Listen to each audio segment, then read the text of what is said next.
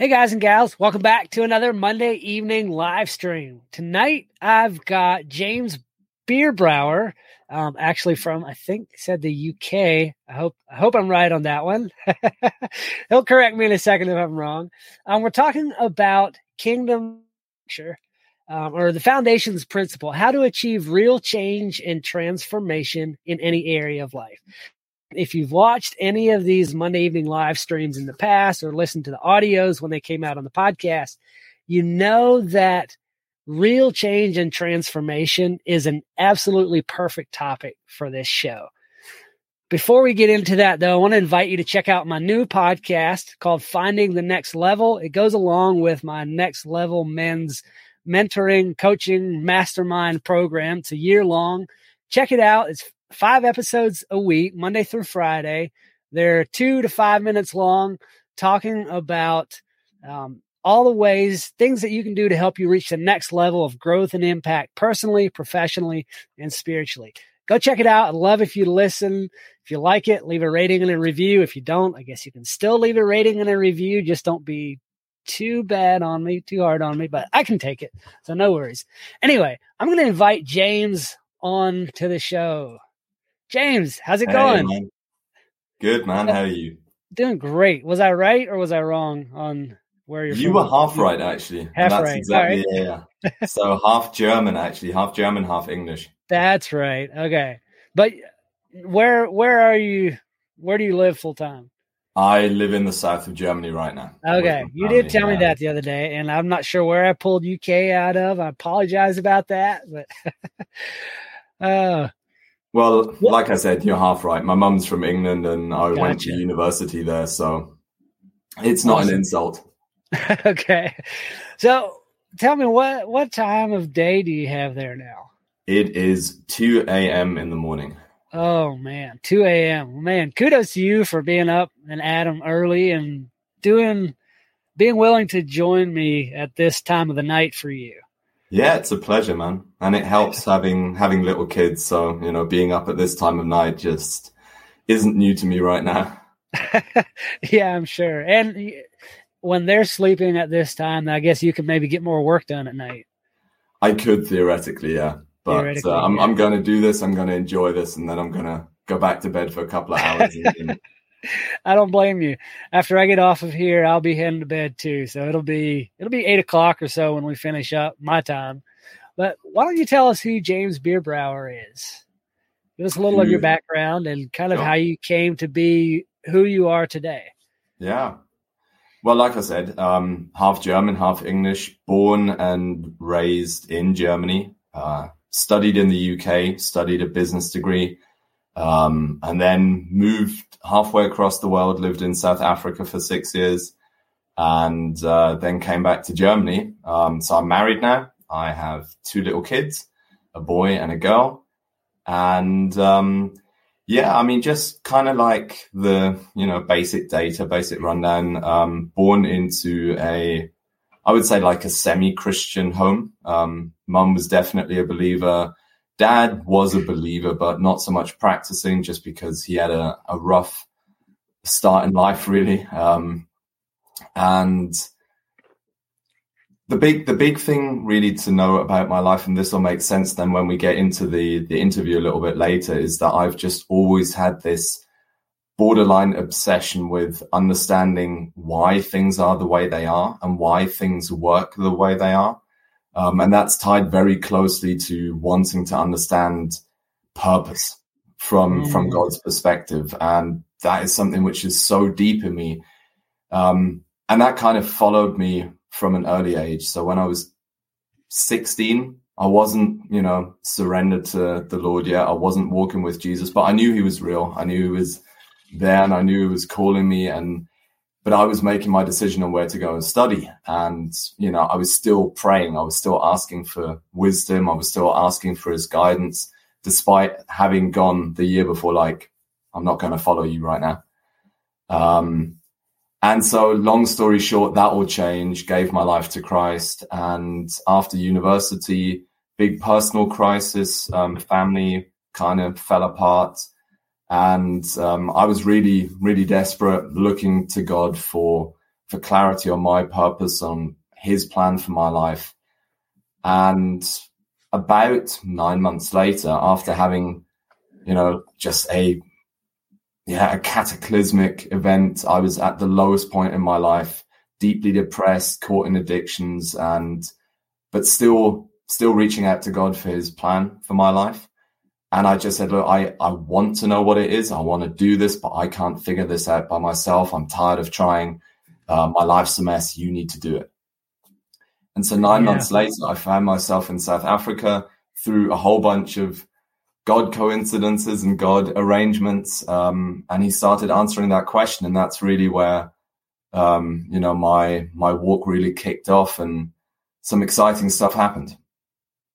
That's awesome. I love hearing people's stories, like kind of some of the events that led them to the change and brought them to becoming the person that they are today.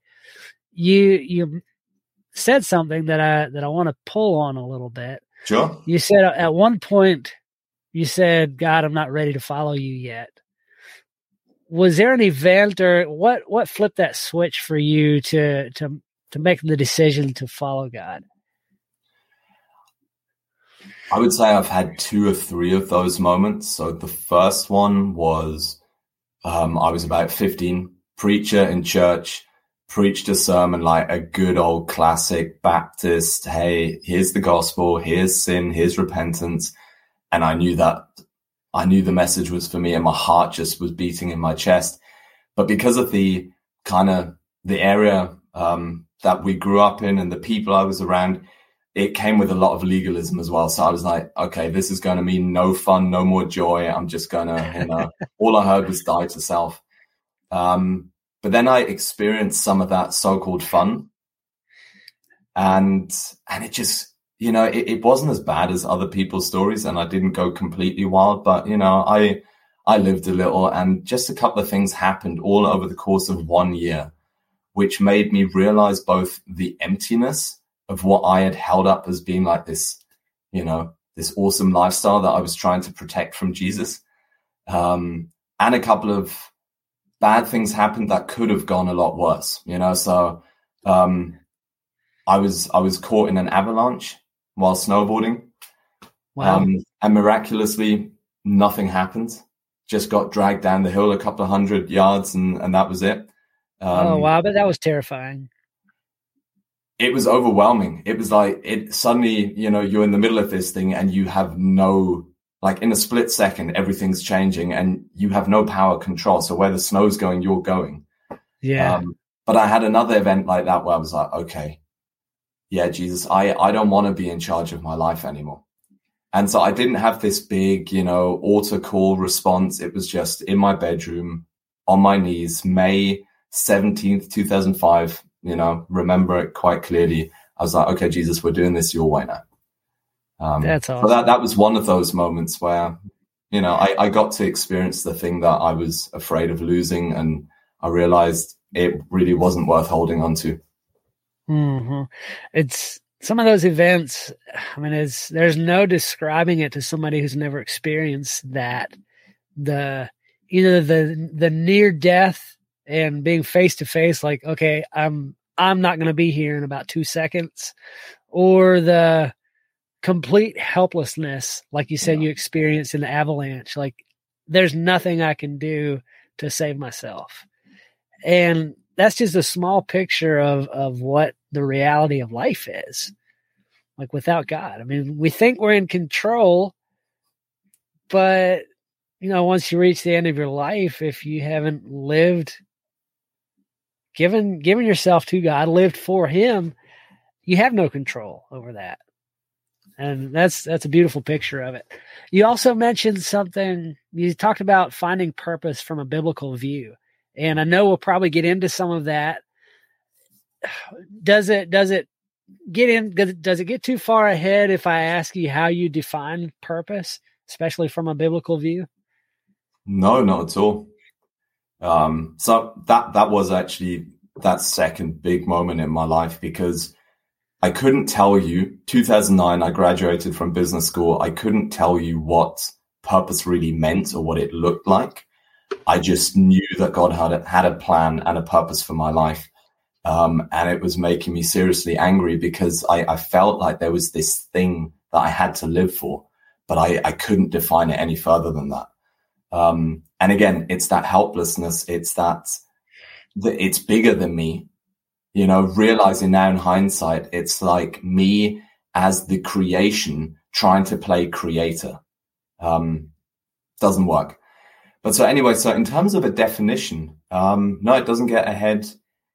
I think there are probably three components to the way I now define purpose. Our purpose, first and foremost, is Genesis 1:26. God made us in his image and likeness. And so I believe that we are called and destined and purposed to be like God in very individual and unique and distinct ways.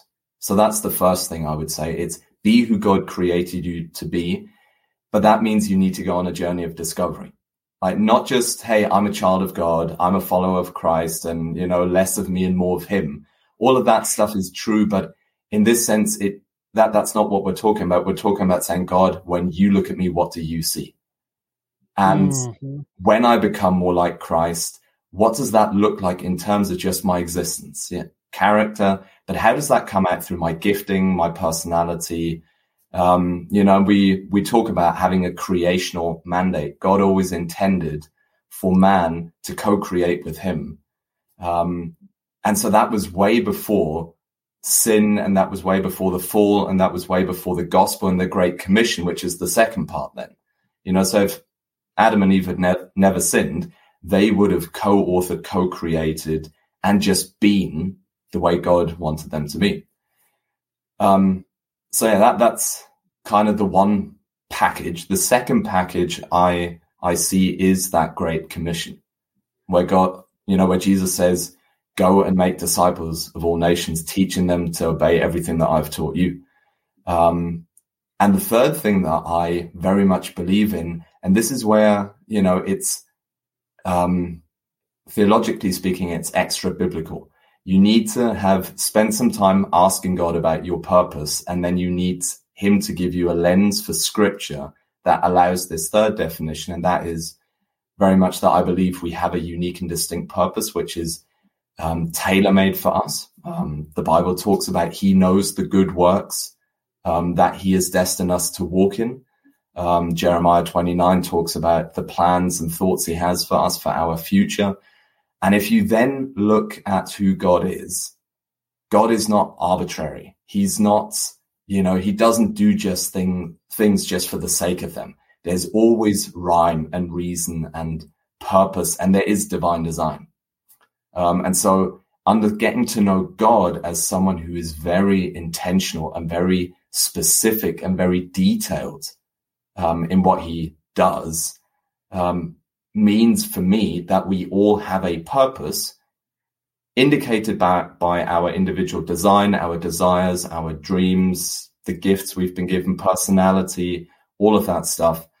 But so if you look at that kind of as a 3 parts, 3-point triangle, it's that creational thing, it's the Great Commission, and then it's that individual purpose piece. Does that answer the question?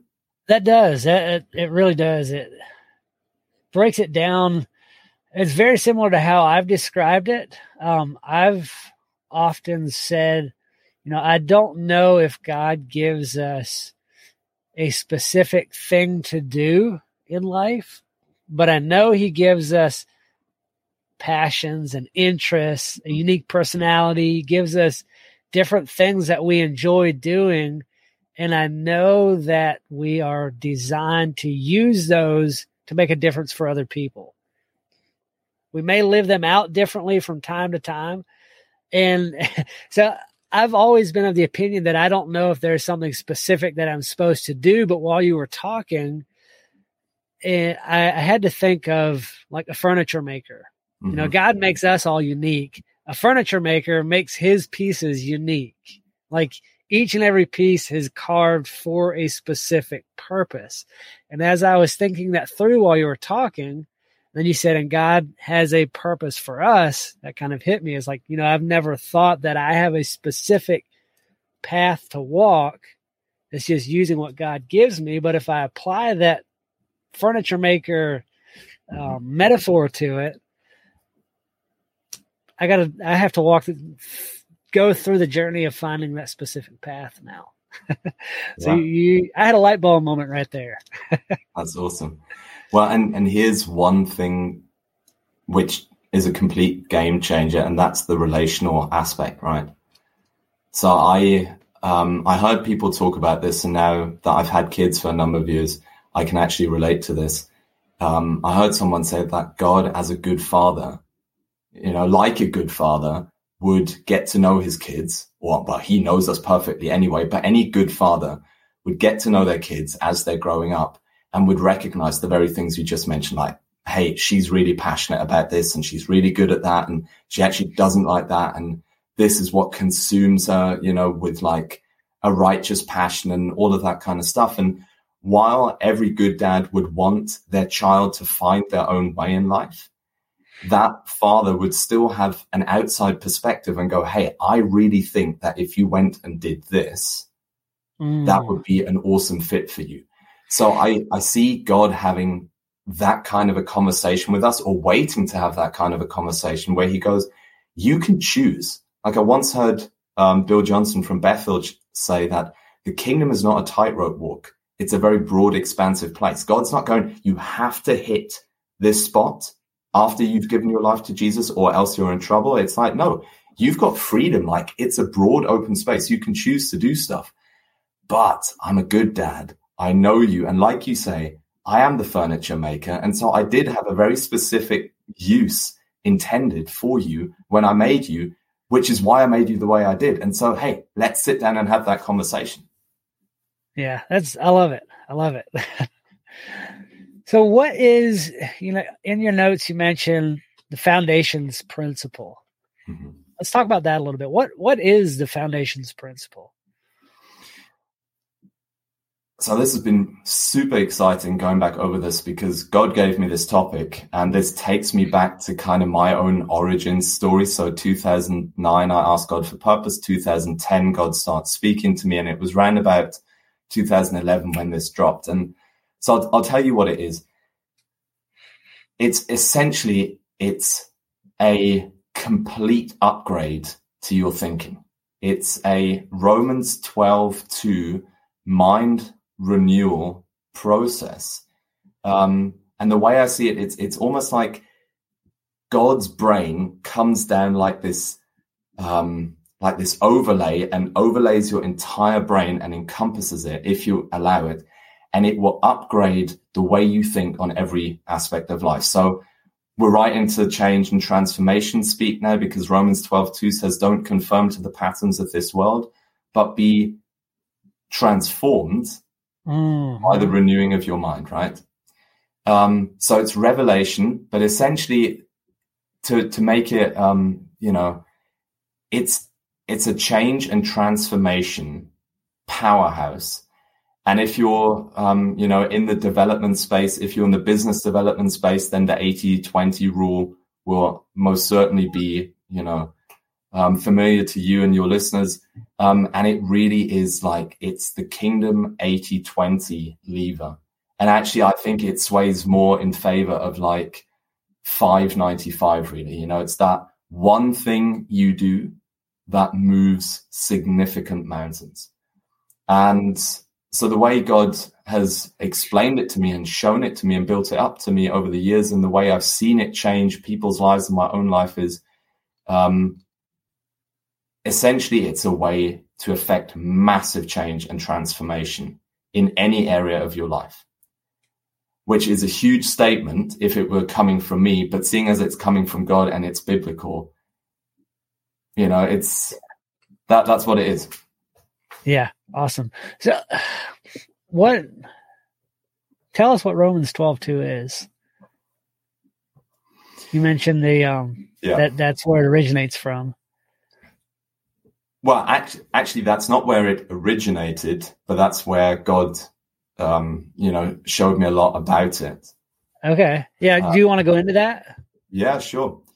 So let me tell you where it originated, because it will make a lot more sense, and it will become very tactical. Perfect. very tangible straight away. So I was doing non-profit work at the time in South Africa, which was at the time a passion of labor and a labor of love. That's what you call it. But there wasn't a lot of money in it. And I just needed. Like often there's not in those kinds of things. So I needed an additional income, and I ended up doing some consulting work for a friend of mine, had a small business, about 20 guys working for him. And he came to me and we were just having coffee and he went, "Can you help me just to get more discipline and more structure into my business? My staff aren't doing what they're supposed to be doing. They're slacking. They're not motivated." So like a classic management consulting gig. And I went in, but I came at this from a completely different point of view because I just spent the year before that rediscovering business from God's perspective. And I'd spent a year more or less in my prayer closet and then going and doing training on this, but always with the question like, God, what was your purpose for business? And so that carried over into this new job. And I think it was within the first couple of days of me being on site, he told me about all these problems. He introduced me to the team. He introduced me to his manager. He showed me everything that wasn't working. And for him, it was the others. He was always going like, they're not performing, they're not working. That's where the issue is. We need more productivity, effectiveness, time management, all of that kind of stuff. And so I just, the Holy Spirit prompted me to ask the following question. And that was very simply, God, what's really going on here? And this was 100% inspiration because God took me to Proverbs 29:18. And this is the origin of the Foundation's principle, where it says, where there's no vision, people cast off restraint. What was that verse again? Proverbs 29, verse 18. Yes. But God started me off reading the Amplified Bible. And the Amplified gives you a slightly different definition, which changes a lot. And it says, where there's no redemptive revelation of God and his will, people cast off restraint. And so what he started showing me right off the bat is this casting off restraint, that's symptomatic behavior, okay? Where you see employees not being efficient, not being productive, not getting the work done, not behaving in a desirable way, that's an example of casting off restraint. That's where you begin to, in a way, experience death, because other translations of that same verse say, where there's no vision, people perish, right? But then he showed me that the reason for it was no vision, or in the Amplified, a lack of redemptive revelation of God and his will. And so I was like, okay, wow. So we know this, right? There are symptoms, there are causes, there's fruit and there's root. But that's the first major connection that God established in my mind. And it got me asking that why question. So why are things not working then? And what redemptive revelation is missing in this company, which is producing these results and this behavior that my friend no longer wanted to see? Does that make sense? Yeah, it does. It does. Okay. And so God showed me this next thing. After he initiated by giving me a question, he gave me a revelation. He gave me questions to go deeper. He gave me the answers to that. So I said, God, like, what redemptive revelation is missing and who's missing this revelation? And it very quickly became apparent that this friend of mine, the owner of the company, didn't understand his purpose and his role and his responsibility as a leader. Wow. And then I was like, but that wasn't deep enough. God was like, ask me why. So let's go deeper. And then it turned out that he didn't understand his role, responsibility as a head of a household. So, wow. We don't endlessly go down the rabbit hole, but this is where it starts connecting then, because he, as an individual, there were just certain things that he'd never been taught. There was certain revelation about who God is and about his purpose for life. Your purpose as a man, your purpose as a leader, your purpose as the head of the household. He was married, 3 kids. That was lacking, that was missing, and that was a foundational layer of revelation that he didn't have. So there was nothing stable and strong he could build on. So now, without this revelation, he's in a leadership position in a company where people are looking to him to give them practical vision. And what does that look like? They didn't have job descriptions. They didn't have job titles. All they had was an unspoken expectation from their boss, but he'd never gone up to them and he'd never said, this is why you're here. This is what you're meant to be doing. This is how I will help you get it done. Oh, and by the way, this is what the company does. This is our vision. This is our mission. And this is how you fit in. So that's very practical stuff, but it just wasn't there. Many of them didn't even have a contract. And so, you're looking at the problem and you're going, well, that's the problem. But what you're seeing are the symptoms, and God's going, no.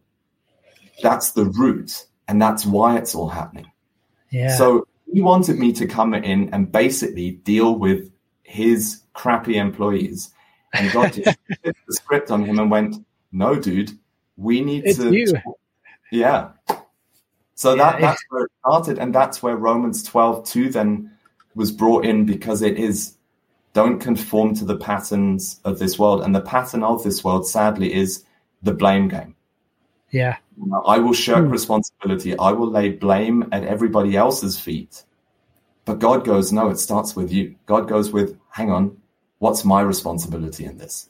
So renew your mind, but don't just go, oh, I'm sorry for doing that. Understand how things work. That's what God wants. God doesn't want us to be ignorant. He wants us to understand the difference between symptom, cause, fruit, and root.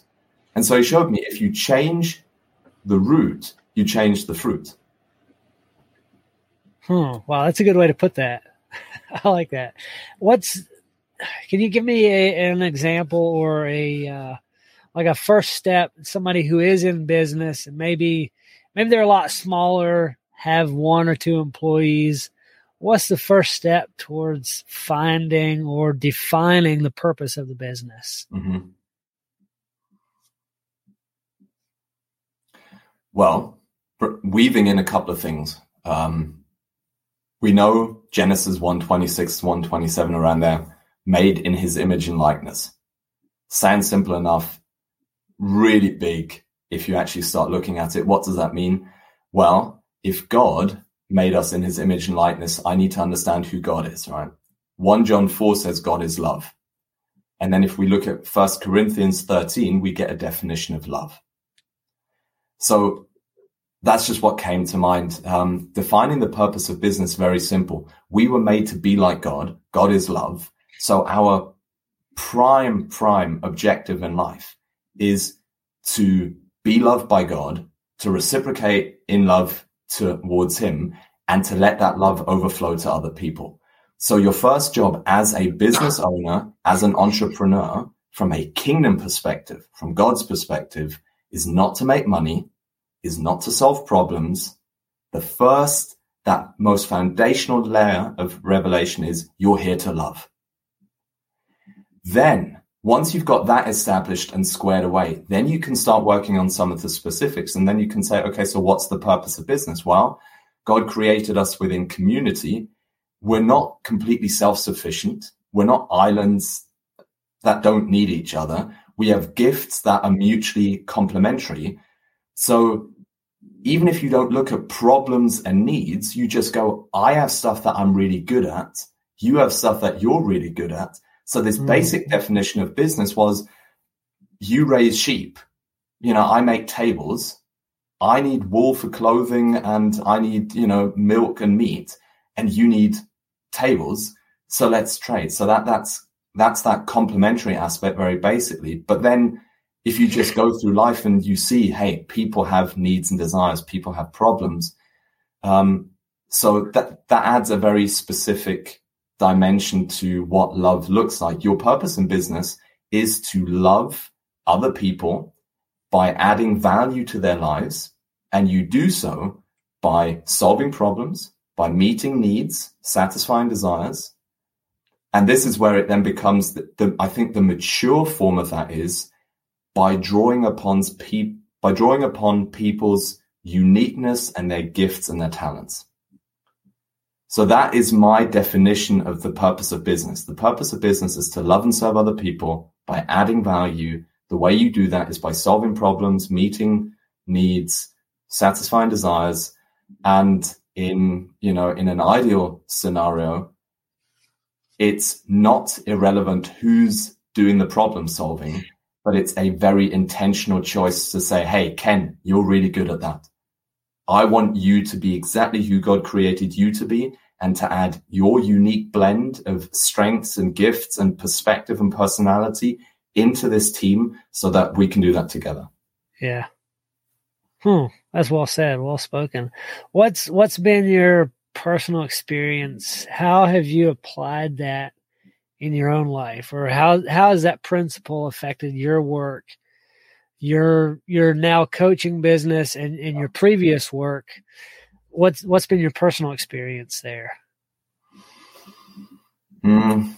So that, in terms of working with people, this has completely revolutionized from the bottom up my approach to everything. So it is that doctor's mindset, right? If you have an issue, you go to the doctor. A good doctor won't just look at the symptoms you're presenting with, but they will understand where those symptoms are originating. And they might give you some tactics, essentially, to manage the symptoms temporarily. But the real approach should be, let's fix the cause. Let's fix the root cause, because knowing that, it will change everything else. So as soon as God showed me this foundations principle, and he showed me within a business setting, my whole approach to consultancy changed for the next 5 years. My approach to training people up on kingdom business, my approach to coaching now has been very openly speaking to the issue, discerning between, and actually telling people what you're experiencing here is a symptom. Because management consultancy is a huge, I don't know how many billion-dollar industry, which essentially exists to manage symptoms. Because if you actually fix root problems, if you got rid of the problem, you'd be out of a job. Yeah. Now, in the kingdom, that is our purpose. Fix problems, make situations better, leave people in a better state, and move on. Right? Yeah. Work yourself out of a job. Yeah, exactly. That's exactly right. So that's how it's fundamentally changed my approach. Just thinking of two different examples that will help illuminate this a little further. My second consulting gig when I was still in South Africa. So I finished my work with this guy. And then I got hired for another year to go and do very similar work for someone else. But now I'd had almost a year doing this work under my belt.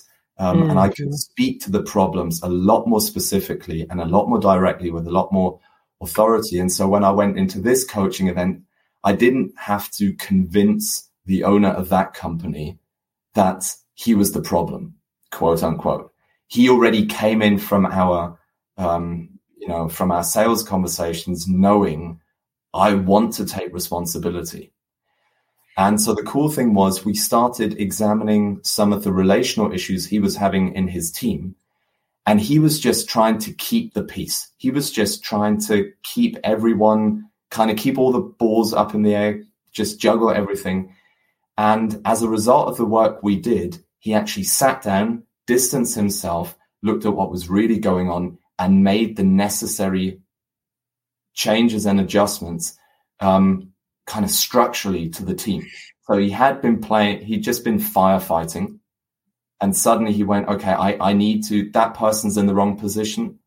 That person needs to go over there. That person who's been over there needs to go down here. And so he made those changes and adjustments at root level, which were painful and incisive in the moment.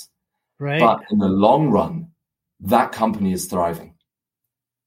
Wow. And it literally resolved the relational issues that he had in his team permanently. And so when I speak about a kingdom change and transformation powerhouse. He invested 20% of his time. Well, actually, he invested 80% of his time on the 20% that matters for a couple of months.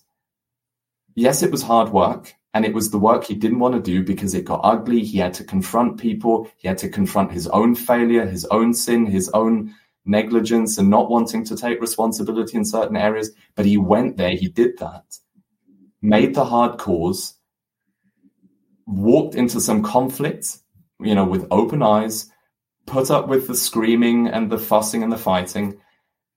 But after that, there was peace. You know how Matthew 5 says, blessed are the peacemakers, for they shall be called sons of God? That's what he did. And as a result of that, he created a foundation in his company that God has seriously blessed. Wow. And so I've seen that actually carry over into the coaching work I do now. And this is a really cool,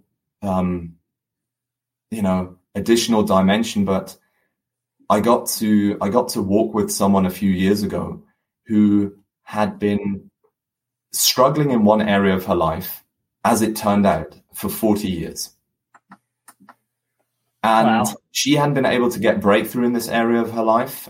She was just worn out. She was frustrated. She was tired. She was deeply wounded. She was hurt. And having had this foundation principle so deeply established in me, it allowed me in the moment, as I was just asking God, like, what's going on here? What's going on here? What does she need in order to break free? God used that revelation. I said it's an upgrade to the way you think, and it will completely change and transform the way you think. Because God, again, he said, hey, don't look at things the way they are. There are symptoms presenting here, but that's not the real issue. And so she had been stuck for 40 years fighting symptoms and issues. And then God went, okay, there's a root to this. And by the way, this is what the root is.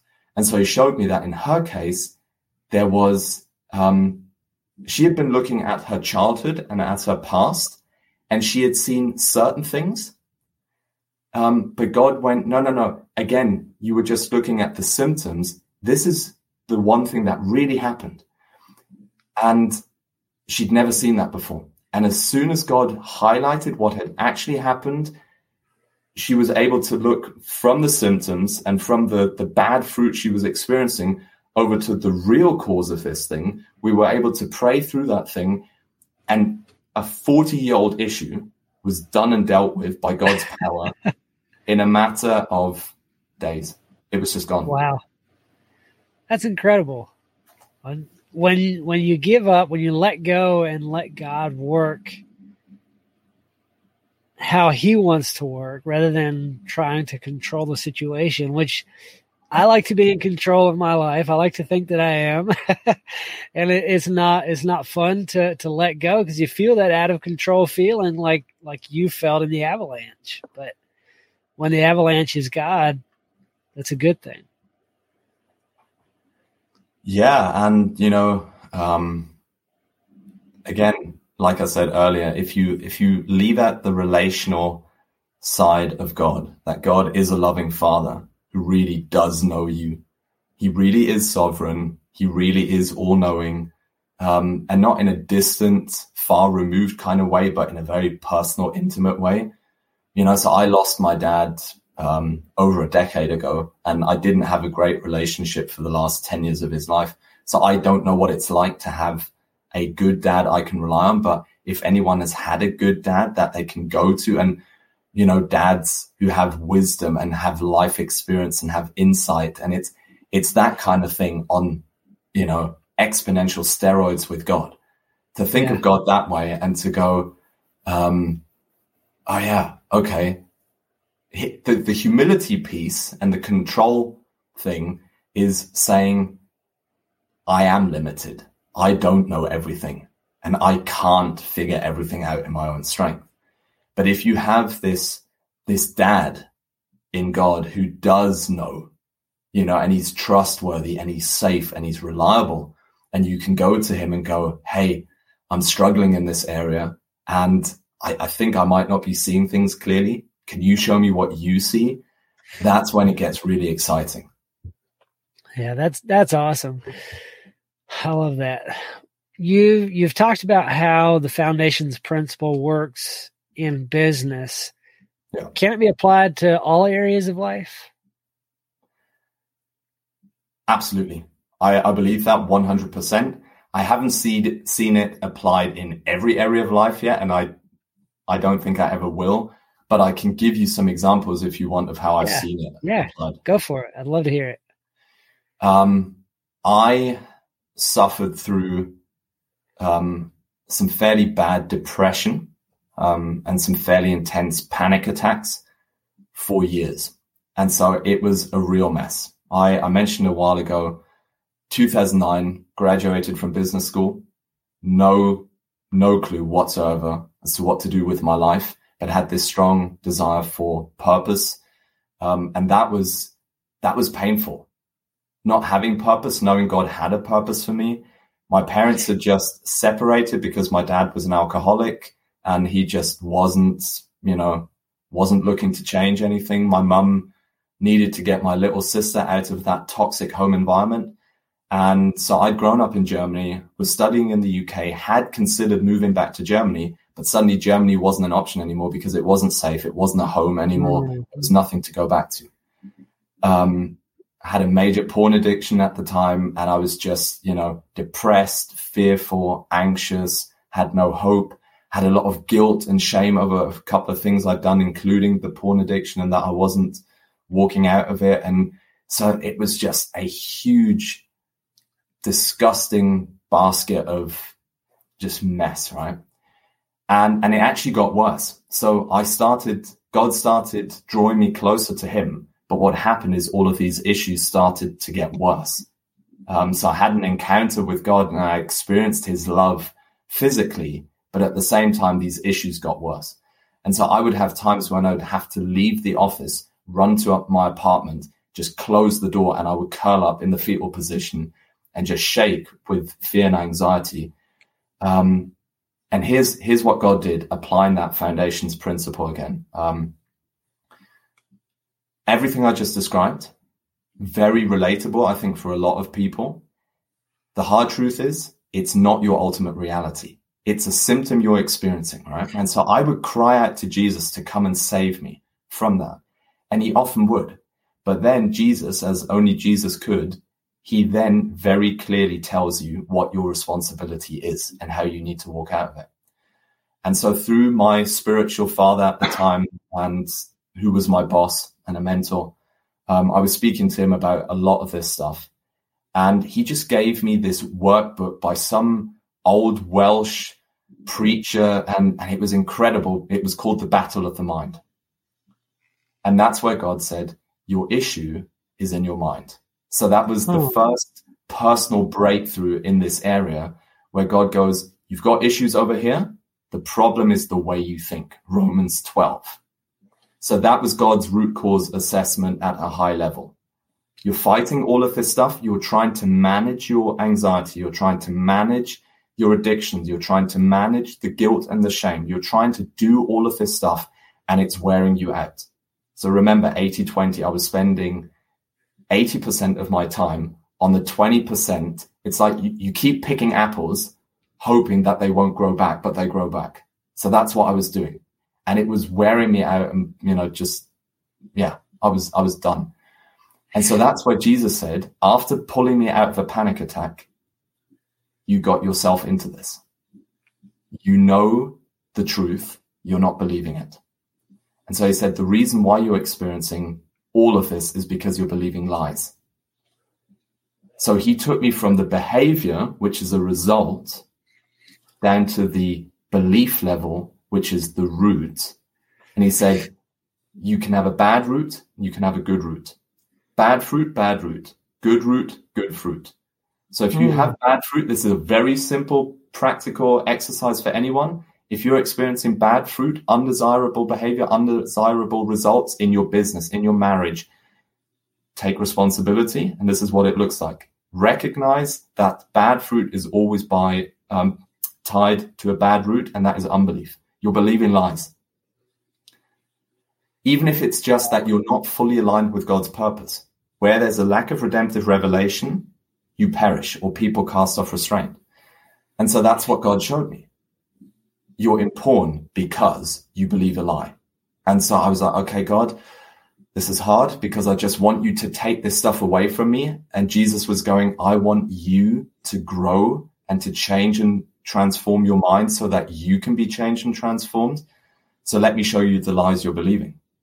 And so that's where that foundations principles are so cool because they are transferable.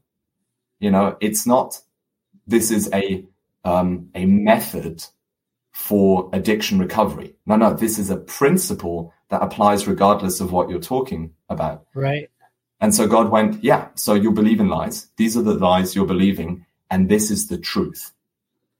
So you go from a bad route, you change that. And that's the work you do. You do 80% of the work on those 20% beliefs. And you focus on that. And so this is what it looked like for me. I wanted Jesus to take away all of the symptoms, the panic, the anxiety, the guilt, the shame I was experiencing. He said, I want you to start actively focusing on the truth. And that was hard, man. I'm not going to lie. It wasn't fun because I would walk, into a similar situation. I would get triggered. Satan would accuse me, whatever. I would start feeling the panic rise up in my heart. I'd be like, Jesus, Jesus, Jesus. And he'd be like, dude, breathe. Remember what I told you? Don't go back into unbelief. What's the truth? And I would start like shouting and yelling, like, don't tell me what to believe kind of thing. He's like, just focus on the truth. Because I was scared, I just wanted what was coming at me to go away. And he's like, no, I need you to push through this physically. I need you to focus your mind. And my mind was so unfocused.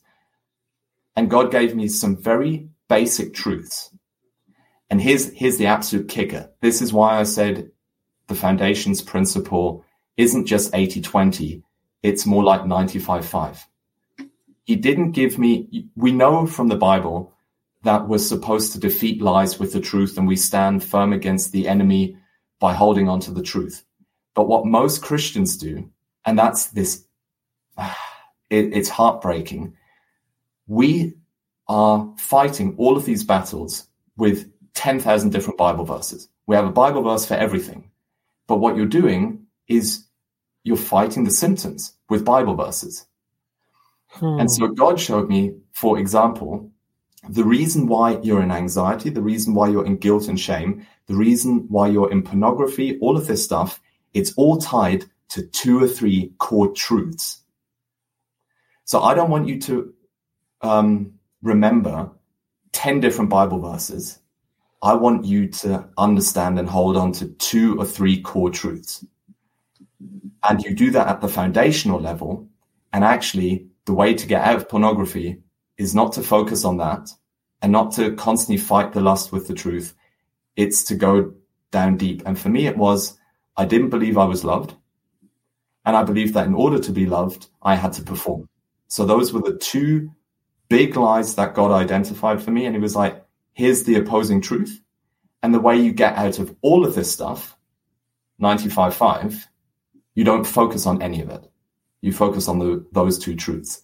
And that is real faith. And that was really hard because I wanted to, Jesus almost went like, yeah, I know you're going to screw up again. I know you're going to backslide. But when that happens, pick yourself up, get your mind back on the truth and keep going. And so as a result, panic attack gone. And I'm, for the sake of time, condensing my story, but panic gone, anxiety gone, guilt gone, shame gone. The last time I had a guilt or shame related panic attack was 2.5 years ago. Wow. 18 months ago. Been, porn and addiction free for 5 years. Amazing. And so it works. And the great thing is, Jesus said, my burden is light and my yoke is easy.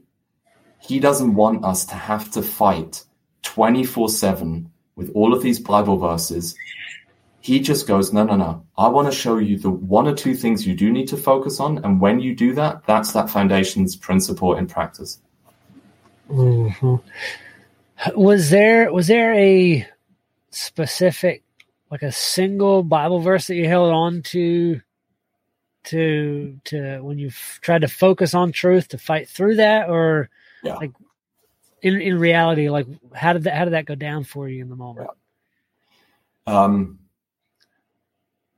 The one that was really personal to me is Jesus coming out of the Jordan after being baptized. This is my beloved son with whom I'm well pleased, and just having God apply that to me. But the thing in terms of a discipline that helped me on a daily basis was actually John 15 about the vine. And, Jesus talks about if we stay connected to him, then you're going to bear much fruit. And I kept coming back to that, or rather the Holy Spirit kept bringing me back to that for years. Because as someone who is very performance oriented and performance driven, because God's made me that way, I would get frustrated with not seeing the results immediately. So I would start focusing on the results again, instead of focusing on what actually drives the results. And God would constantly remind me, like, dude, you're not responsible for the fruit. You are responsible for staying connected. And the way you stay connected to me is by focusing on that truth.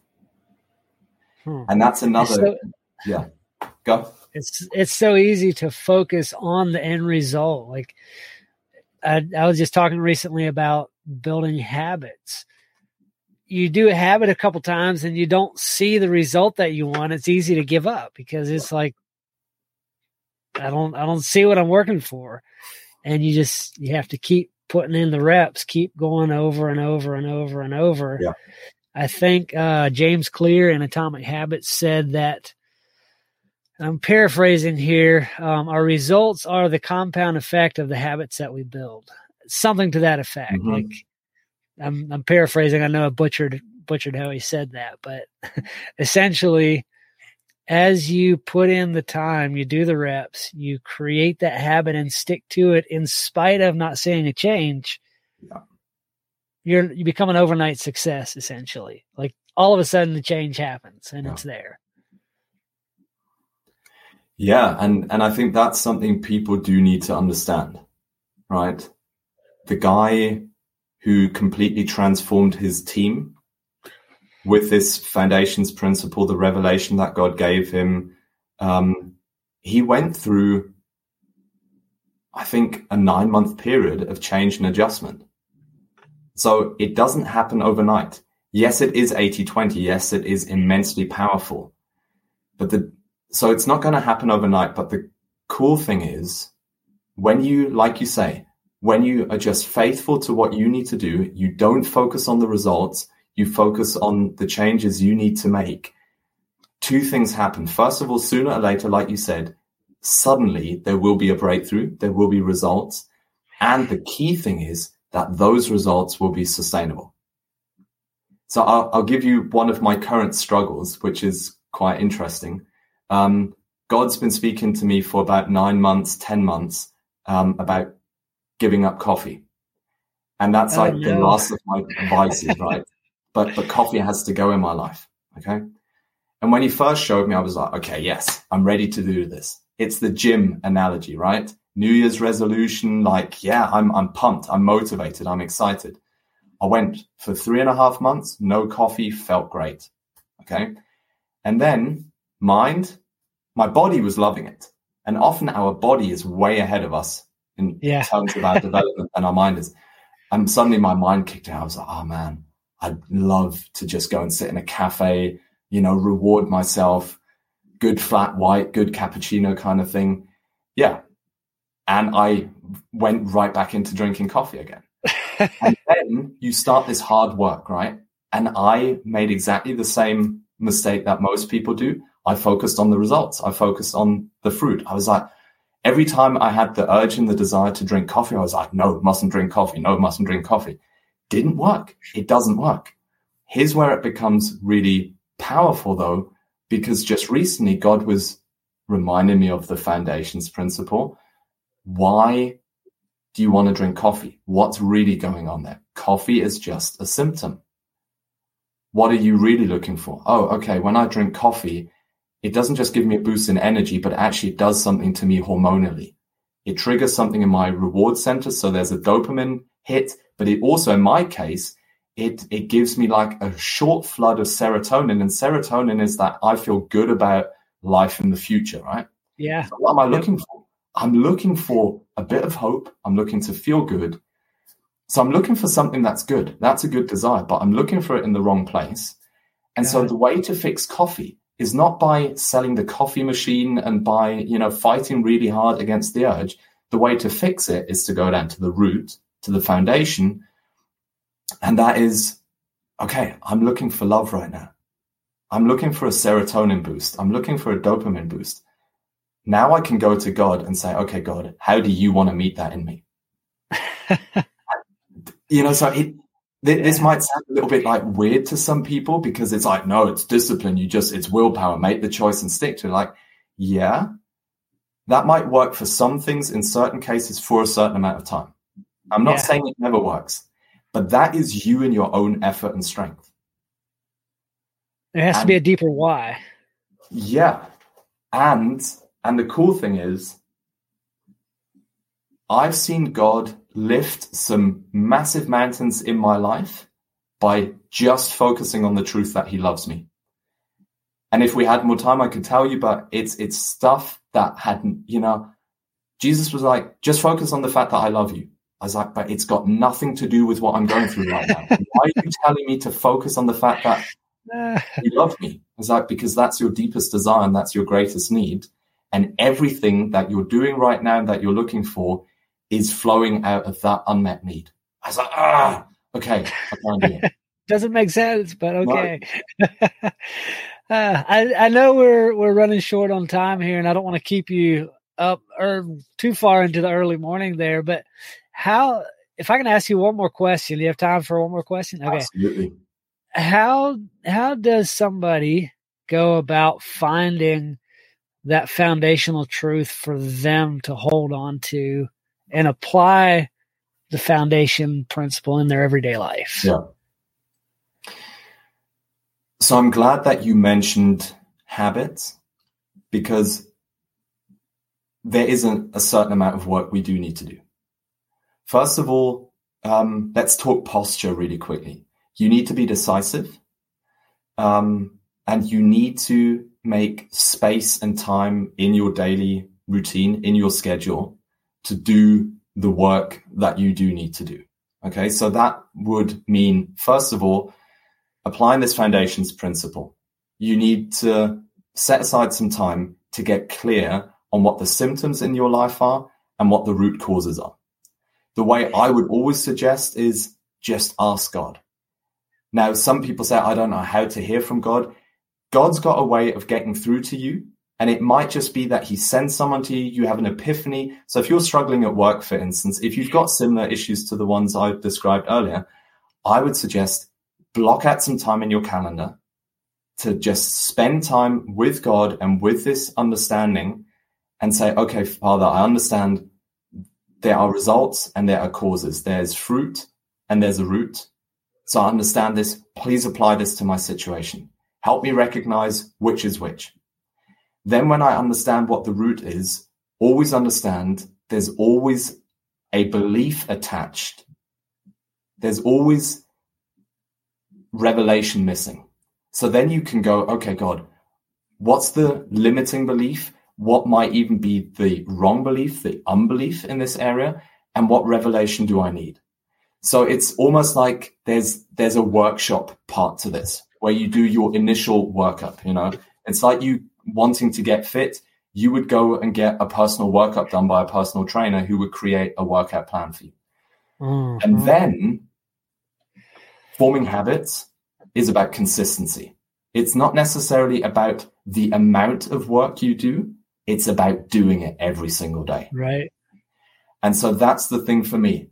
One of my personal disciplines still to this day is I get up early, and for the first hour and a half of my day, and this is my personal discipline, so I wouldn't put this on anyone else, but it's what God has given me.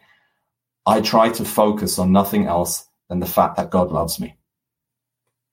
If I don't do that, day usually doesn't go too well, but if I do that, so, and that's just maintenance work right now, but that's how I would suggest going about it. Does that answer the question? It does. It absolutely does. Yeah.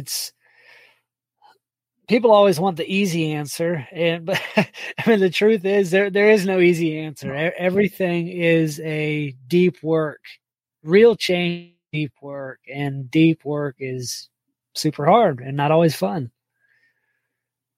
But you mentioned the reps part, and there's a very clear link between physical training and working out and spiritual training. The way you get strong physically is through resistance training. Uh-huh. So why would it work any differently in your spiritual life? Yeah. God makes you strong by putting you through resistance. And that means, I used to ask him, why can't you just take this issue away from me? And I understand now, because I would have been underdeveloped.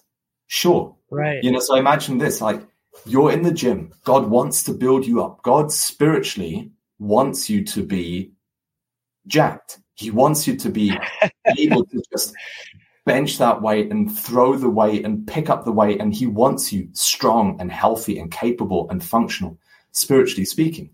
But it's like God walks you into his spiritual gym and he stands you in the center of the squat rack and he puts the weight on there. And you're like, hey, you've prayed all this stuff like, God, I want to grow. I want to mature. I want to be a better husband. I want to be a better leader. And he's like, right, let's go. Let's lift some weights. And as soon as the resistance starts, you're like, oh, this is heavy. No, screw that. And you try to throw off the weight. That's what most of us do.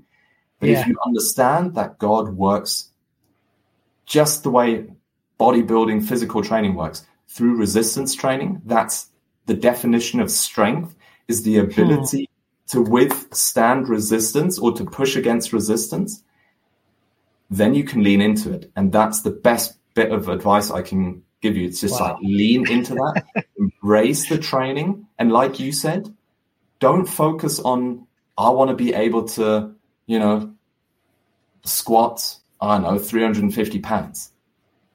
Focus on the reps that will get you there. Focus on those small bite-sized pieces and leave the results to themselves. They'll come if you do that basic stuff.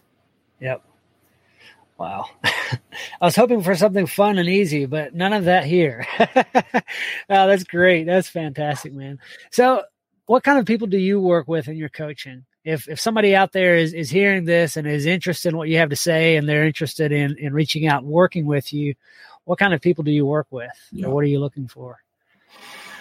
Well, overall, what God has called me to in terms of specific stuff, I help people discover God's blueprint for their life.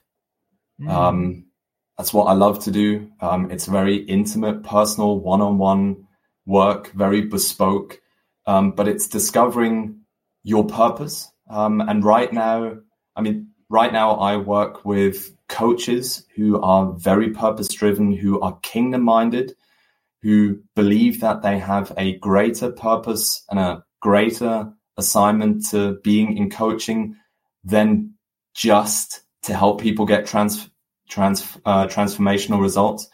So I help these kingdom-minded coaches finally step into their God-given purpose with personal blueprints. So that's what I do right now. That's who I work with. So it's about connecting people to the purpose and the people and the provision that God has stored up for them. Awesome. Yeah. That's awesome. Where can somebody find you to follow what you're doing and to reach out with you if they want to connect? So I'm on Facebook. That's where I spend a lot of my time. Just punch in James Bierbrauer. You'll find me there. Blueprintsacademy.com. Blueprints Academy is the name of my company. That's where you'll find me as well. And those are probably the best two places to start. So if anyone has any questions or wants to reach out, probably just, hit me up on Facebook, shoot me a DM, and then we can get the ball rolling. Awesome. I'll have those links in the show notes. So people can find you there. I appreciate you joining me Thanks, man. tonight on my time, early morning your time. It's, I know, a sacrifice, and I really appreciate it. Well, thanks for having me. It's been really cool, and I appreciate the opportunity to just share some stuff that God's put on my heart, and hope that this is, hope that this speaks to people and adds value. Well, I don't see how it hasn't. I've got a page full of my own notes. Anybody who's listening had to at least have one note that they can take away from it and make a change. So thanks again, and hopefully we can do this again sometime. Yeah, that'd be great. All right. Hang out for just a second, and we'll man. Chat just a little bit. All right, guys, I appreciate y'all joining me tonight for another live stream. If you are catching the video, the audio will come out on Friday, which is 5 days from now. Just do the hard work. I know, we talked a little bit about there is no quick and easy fix. You need to do the hard work to find that purpose, to find the foundational truth that God has given you, that God gives each and every one of us to build your life on, to transform your life so that you in turn can help other people transform theirs. We are called to serve. Jesus was a servant. We're called to be like Jesus. That means serving others with our gifts, our passions, our talents, everything God's given us. We're called to serve with that. So go serve and do good work.